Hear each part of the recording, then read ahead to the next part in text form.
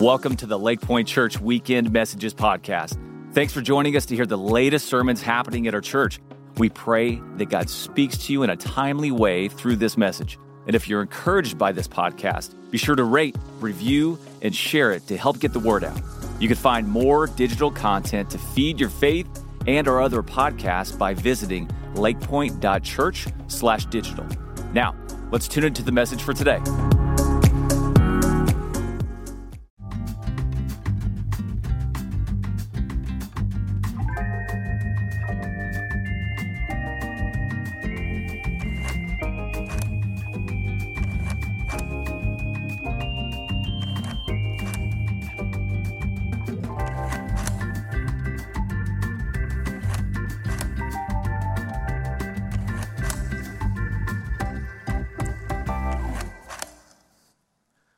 Well, good to see you, Lake Point. Man, happy Spring Forward Day to you.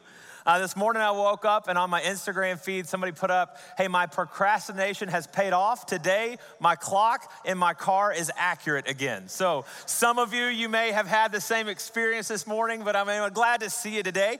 Man, if you are at our Richland campus, our White Rock campus, our Firewheel campus, our Forney campus, our Townies campus, right here in Rockwall, or if you're joining us online, I have one thing I want to ask of you today.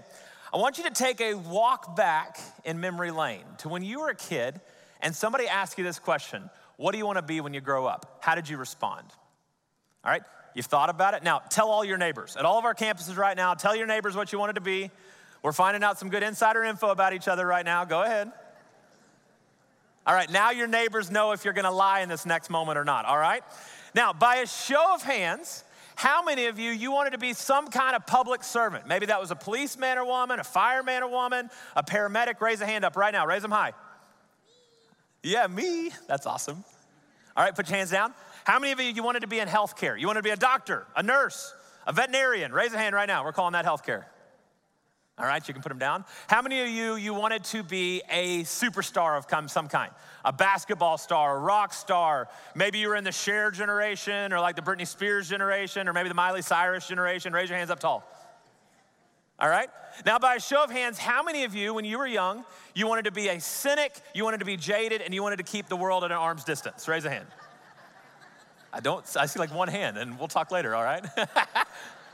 Like none of us, right, grew up with this dream to be a cynic one day. None of us grew up with a dream to really have a jaded view of humanity and not really expect anything good to happen. None of us grew up wanting to keep the entire world at arm's distance. Yet for many of us, it's a situation that we found ourselves in. See, we're in the middle of this series called Didn't See It Coming.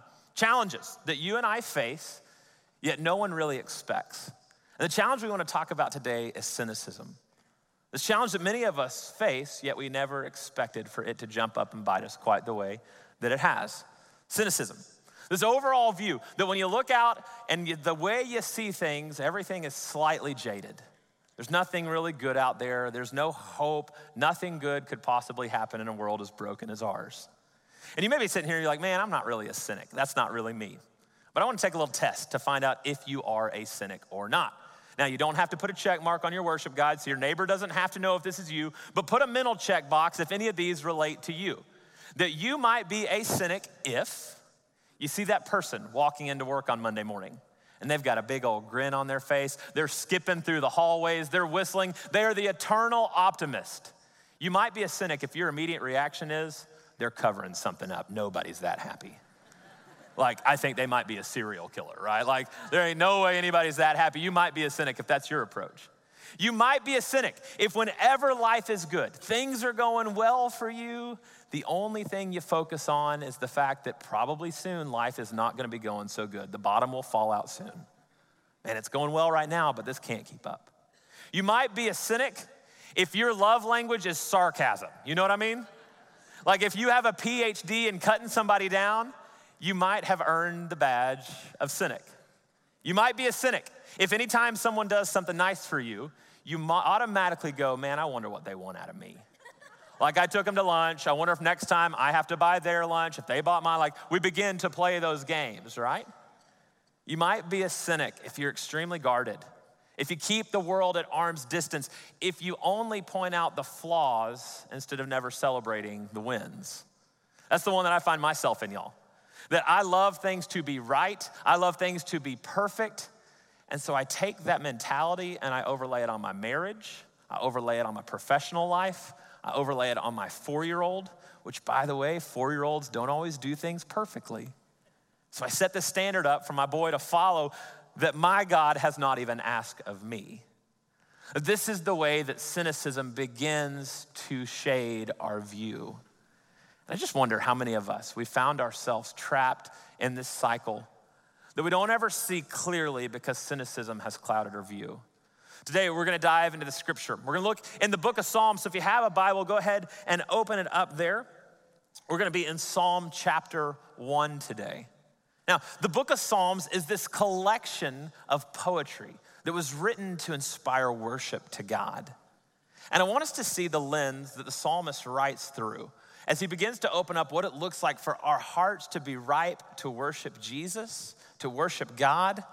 Let's look through the lens of what he says our hearts need to be in a spot to worship well.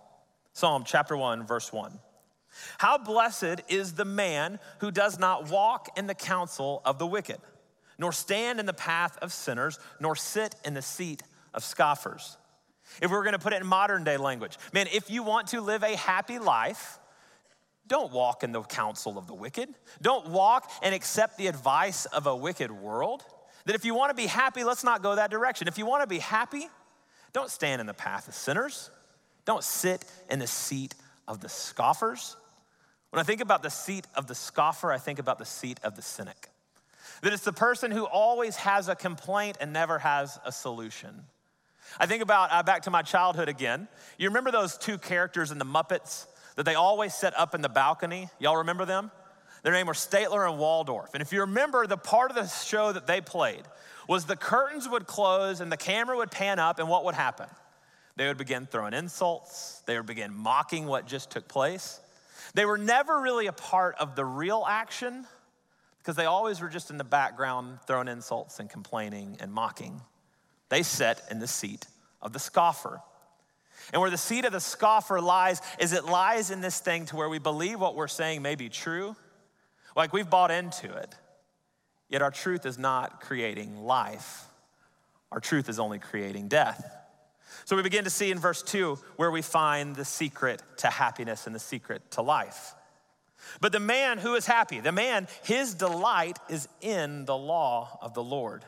And in his law, he meditates on it day and night. Joyful is the man who delights in the law of the Lord, the scripture says. He spends time in it. He soaks in his time with Jesus. And because of that, verse 3 happens.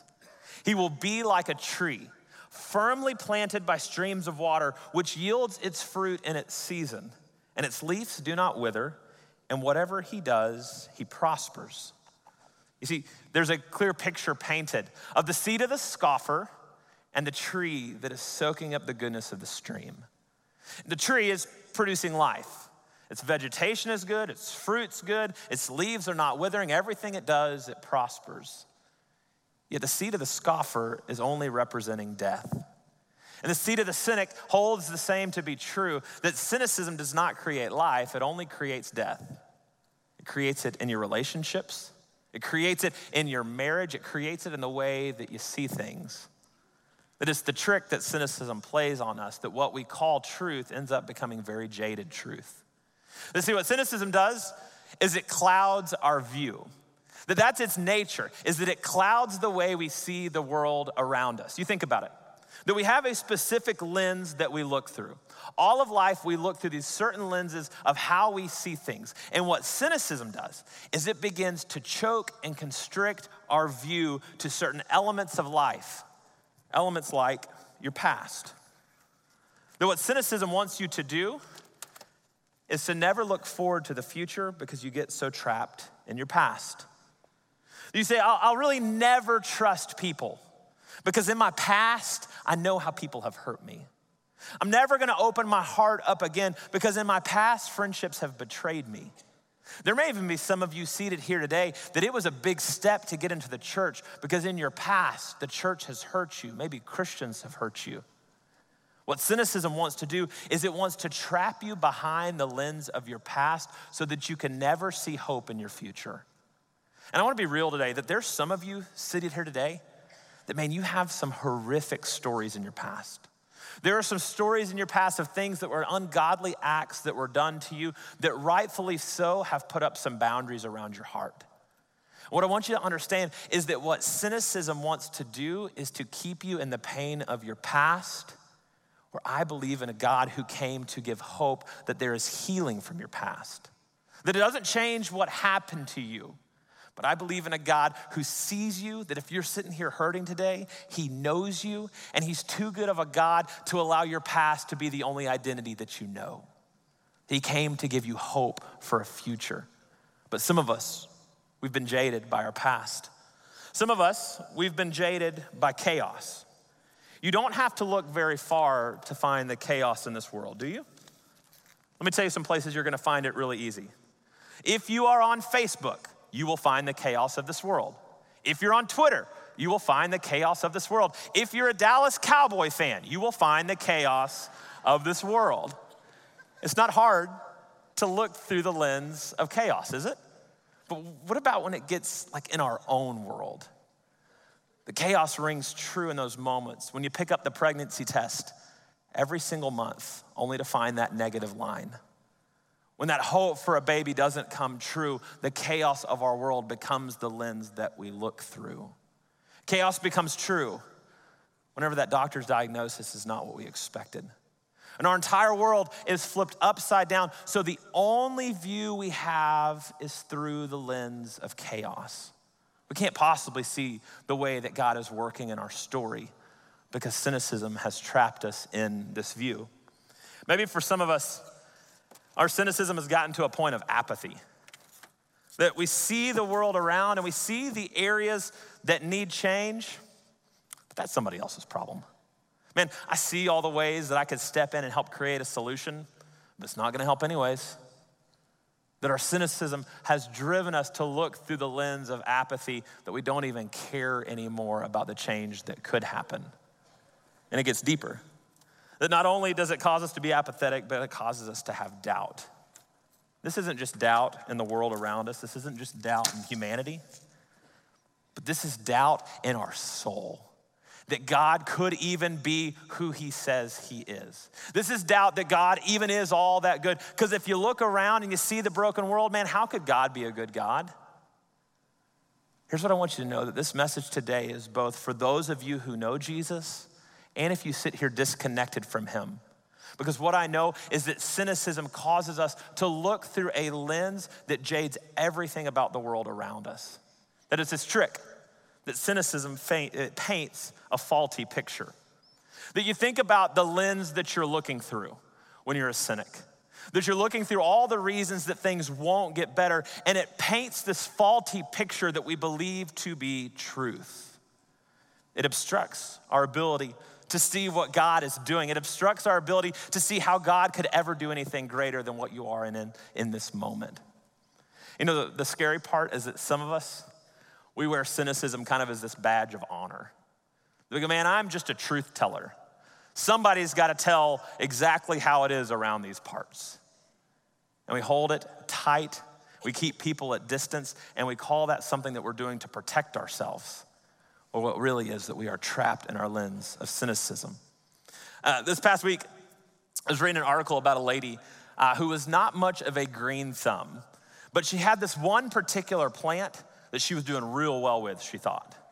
It was a small succulent plant, and so she had watered it just the right amount. For over 2 years, she had nursed this plant, saw dust accumulate on its leaves, and she took a small cloth and wiped its leaves off. She made sure to rotate it to make sure it got even sun coverage. Like, she babied this thing, and this plant looked good. Now, she got to a spot 2 years into her relationship with this plant that she saw her need to buy a bigger pot. She says, this thing, has lived in the same pot for 2 years. It probably needs a new home so it can continue to grow. So she goes to the garden store and she picks up a pot. She comes home and begins to dig up this small succulent. And this is where it got a little bit strange to her. That instead of dirt she was digging in, she realized it was styrofoam. When she began to dig deeper, there's a blob of hot glue that was holding her plastic plant, true story, into that styrofoam. I don't know what happened to the water she had been doing. I don't know where that went across the years. Who really knows, right? But she'd been watering something that was not alive. And for some of you, your view of cynicism, of, well, somebody's just got to tell the truth, you're watering a plant that will never live. You're pouring something on that is only causing death around you when you claim to be causing life. And here's what I got a theory, y'all. That this world does not need more Christians just pointing out the flaws. This world needs more Christians that are screaming about the hope that is found in Jesus, right? Yeah. I have this philosophy that there's some out there who are kind of like Eeyore in Winnie the Pooh. You know who I'm talking about? Eeyore, it's the donkey that walks around. The sky is falling. Always knew it would. Right? But we've adapted the same mentality with our Christianity, with our faith. The world is broken. I guess God's still good, right? Can we just stop for a moment? That the world does not need more Eeyore Christians. The world needs Christians who are lit up with the hope of who Jesus is. That he is a God who came to set us free. And this isn't just a message like, hey, go be positive. No, positivity wears out. But you know what doesn't run out? The joy that is found in Jesus. That when we are digging into that well, y'all, that's a well that will never run dry. So what if we began to look through the lens that Jesus did? What would it look like if you and I, as followers of Jesus, stop cascading everything through this lens of cynicism? What would it look like if we began to look through the lens of hope? See, what cynicism wants to destroy, hope restores. That hope restores our vision. It restores our view. That it allows us to see things the way that Jesus sees things. You think about how hope changes the way you look into your past. That you see it back there, and you know the way that there was pain, and you know the way that there was hurt, but it doesn't stop you from taking a step forward the way that God has called you to. That it doesn't stop you from getting in new relationships, from jumping into a life group. Well, I had a life group that hurt me before. Well, what hope would say is go try it again. That yes, we are flawed people, but we're a flawed people who are searching for Jesus, so come and join us. That hope says that there is more on the horizon than what's in your past. So man, how do we light up the hope that we find in Jesus? How do we begin to allow hope to restore our view? I think it begins when we find those moments of chaos to begin to find rest. How often have you truly rested in Jesus? How do we do that? We do it by digging into his word, y'all. That his word is full of promises, that in the face of cynicism, we begin to read the promises that scream back and say, that ain't true. That yes, this world is broken, but we buy into a God who's in the process of redeeming whole creation. That we begin to spend time with him. We begin to be like that tree that is soaking up that good, nourishing water so that it feeds our soul. So we begin to pray. We begin to worship, not just as a weekend experience, but we begin to allow worship to be a part of our everyday experience. Listen, I got a 1.5-year-old little girl. It does not seem like worship when I am changing that little girl's stinky diaper, y'all.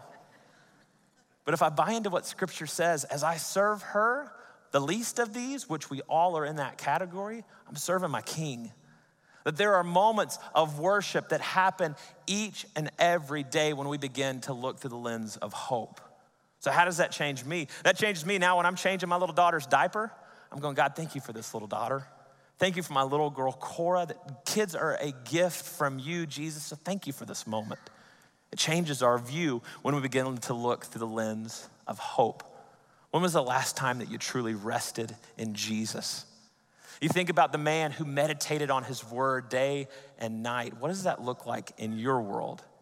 Maybe it looks like putting a break on some of the busyness. It's hard to find rest in the busy schedule many of us keep. When was the last time you just took a walk with the Lord and allowed him to speak to your soul? What would it look like if this week you built in some of those rhythms? You know, we begin to find hope not only through rest to combat the chaos, but how do we combat that apathy? What if we relit the wonder of who God is? How often have you been in awe of who Jesus is? See, the cynics never wonder because they have it all figured out, but those who wonder are never cynical because they continue to dream of what could be. We took our kids to Disneyland. I told you I have a little 4-year-old son named Cedar. And it was a great time to take your kids to Disneyland. If you have a 4-year-old, go to Disneyland tomorrow because it was awesome. Everywhere we went, Cedar's going, hey, Dad, did you see that? There's Captain Hook. Hey, Dad, did you see that? There's Peter Pan. Like everywhere we went, it was a hey, Dad moment. But there's one area in particular that if you've ever been to Disneyland, they close their nights down with these enormous night spectacular shows. And there's one of them called World of Color. Now, in World of Color, there are these water jets that shoot up. They've got lights projected through them. They're swirling all around. Mickey Mouse is there. Like, it's a beautiful display. And man, to watch my little 4-year-old sit there. And so Cedar was there, and he climbed up on this rail, peeking over it to watch. And man, his eyes just lit up like firecrackers. So I saw this, and I got down on my knees next to him because I wanted to see things the way that he was seeing things. And the whole time he's going, Dad, did you see that? Dad, did you see that? Oh, Dad, that's cool. Dad, did you see that? Look, Mufasa, right? Like, did you see these things, Dad? And it made me pause for a moment, y'all. Because I realized how infrequently I've had those, hey, Dad, did you see that moments with my Heavenly Father? Like as believers in Jesus, we should be full of the wonder of who Jesus is and in awe of what he's doing. We should be saying things like, hey, Dad, did you see that? Like my kids are actually getting along right now. Hey, Dad, did you see that? Hey, Dad, did you see that? There was this couple that I thought they were on the brink of divorce, yet somehow you began working and now their family is strong again. Hey, Dad, did you see that? Like some of us this morning, we woke up an hour early and we could have had, hey, Dad, did you see that sunrise that I saw for the first time in a long time? Did you see the majesty of the sun cascading across the horizon? Dad, thank you for that. Have you seen that? Like, what would it look like to recapture the wonder of what it means to be a follower of Jesus? To begin to see his thumbprint all over our existence. Far too often we get jaded, we get cynical, and we don't see the wonder of what he's doing. What would it look like this week if you began to peer through the lens of hope when it comes to your wonder? Maybe for some of us, that whole doubt thing is the one that we struggle with. And what would it look like to increase trust? I think about what the psalmist wrote. In Psalm chapter 1, verse 3, he says this, that he will be like a tree that is firmly planted by streams of water. It yields its fruit in its season, and its leaf does not wither, and whatever he does, he prospers. You think about what the psalmist is saying there. That the tree's success is solely depending on it trusting the stream to provide the nourishment that it needs. Now, I don't know how many of you have ever planted a tree, but we bought a house that has these immaculate 60-year-old trees. Now, when I go out in my yard every morning, those trees, they don't look like they've grown. In fact, if I go weeks at a time peeking at the trees, I don't see the growth. But then I go back and I look a year later, 10 years later, and we see the enormous amount of vegetation and growth that's happened across those years. And the same is true of trust. That at times we will look up and go, man, I don't know if it's moving. I don't know if God's actually doing anything. And what I want to encourage you today is to trust the process. That it takes time for a tree to grow. It takes time for the nourishment to fulfill us in a way that begins to allow our eyes to see the way that Jesus is, to have this hope. So if you sit here today a cynic and need to increase trust, trust the process of drawing from that living water. The tree grew because it drew from the water. The same will be true of you. That Christ says he is the living water, that no man who drinks from him will thirst again. When was the last time that you drank deeply from what it looks like to love Jesus? You see, we got to begin looking through this lens of hope. You know, there's a reason why. It's because it truly follows the example of Jesus. That Jesus was a master at looking through the lens of hope. If anyone had reason to be a cynic, it was Christ. You think about it. He came down from the perfection of heaven, knowing full well how flawed this world is. Yet he came down and he lived amongst us. And what did he do? He didn't complain at every turn. He provided hope. You think about it. He understood betrayal full well. He had one of his best friends sell him for a few pieces of silver. He understood betrayal. He understood rejection, where one day they're screaming Messiah, and a few days later they're yelling crucify him. Like, you don't think Christ understands the world you're living in? He understands it so well. But unlike any of us, Christ was scorned, but he never scorned back. He was beaten, but he never slapped back. He was cussed at, but he never yelled back. He forgave, and he provided hope. You think about the story of him on the cross with nails in his hands as the men are sitting beneath his feet. And he doesn't say, look at them, they'll never change. How could they do this? They will never change. They're broken people. Why even bother? What does he say? He says, Father, forgive them. They don't know what they're doing. See, I read a story in Scripture about my God who came to provide hope that in the midst of your pain, he hasn't left you absent. No, he's standing right there beside you. That in my Bible, I read stories that say that hope is found in the truth that although our world is broken, that in this world you will have troubles. Take heart, because Jesus has overcome this world. We have hope that we can consider our trials and our tribulations pure joy, because they're producing a faith in us that is complete. We can have hope that although the sorrows may last for the night, that joy comes in the morning. What I read in the Scripture is that if hope has not appeared yet and you know Jesus, just hang tight, because hope is on the horizon, y'all. That he is a God who came to give life, and he came to give joy, and he does that because he loves you. And he looks through the lens of hope into your story. And you may not be able to see it right now, but Jesus can. Jesus sees the way that he's gonna redeem your story if you know him. That's what he's in the business of doing. It's what he gave his life to do, to provide hope that we could not provide on our own. And that is what makes the good news good, is that Jesus came to give life to you. So man, if today, if you're stuck in a season of pain, if you're stuck behind the lens of cynicism, what would it look like to begin to walk in the hope that is found in Christ and in Christ alone?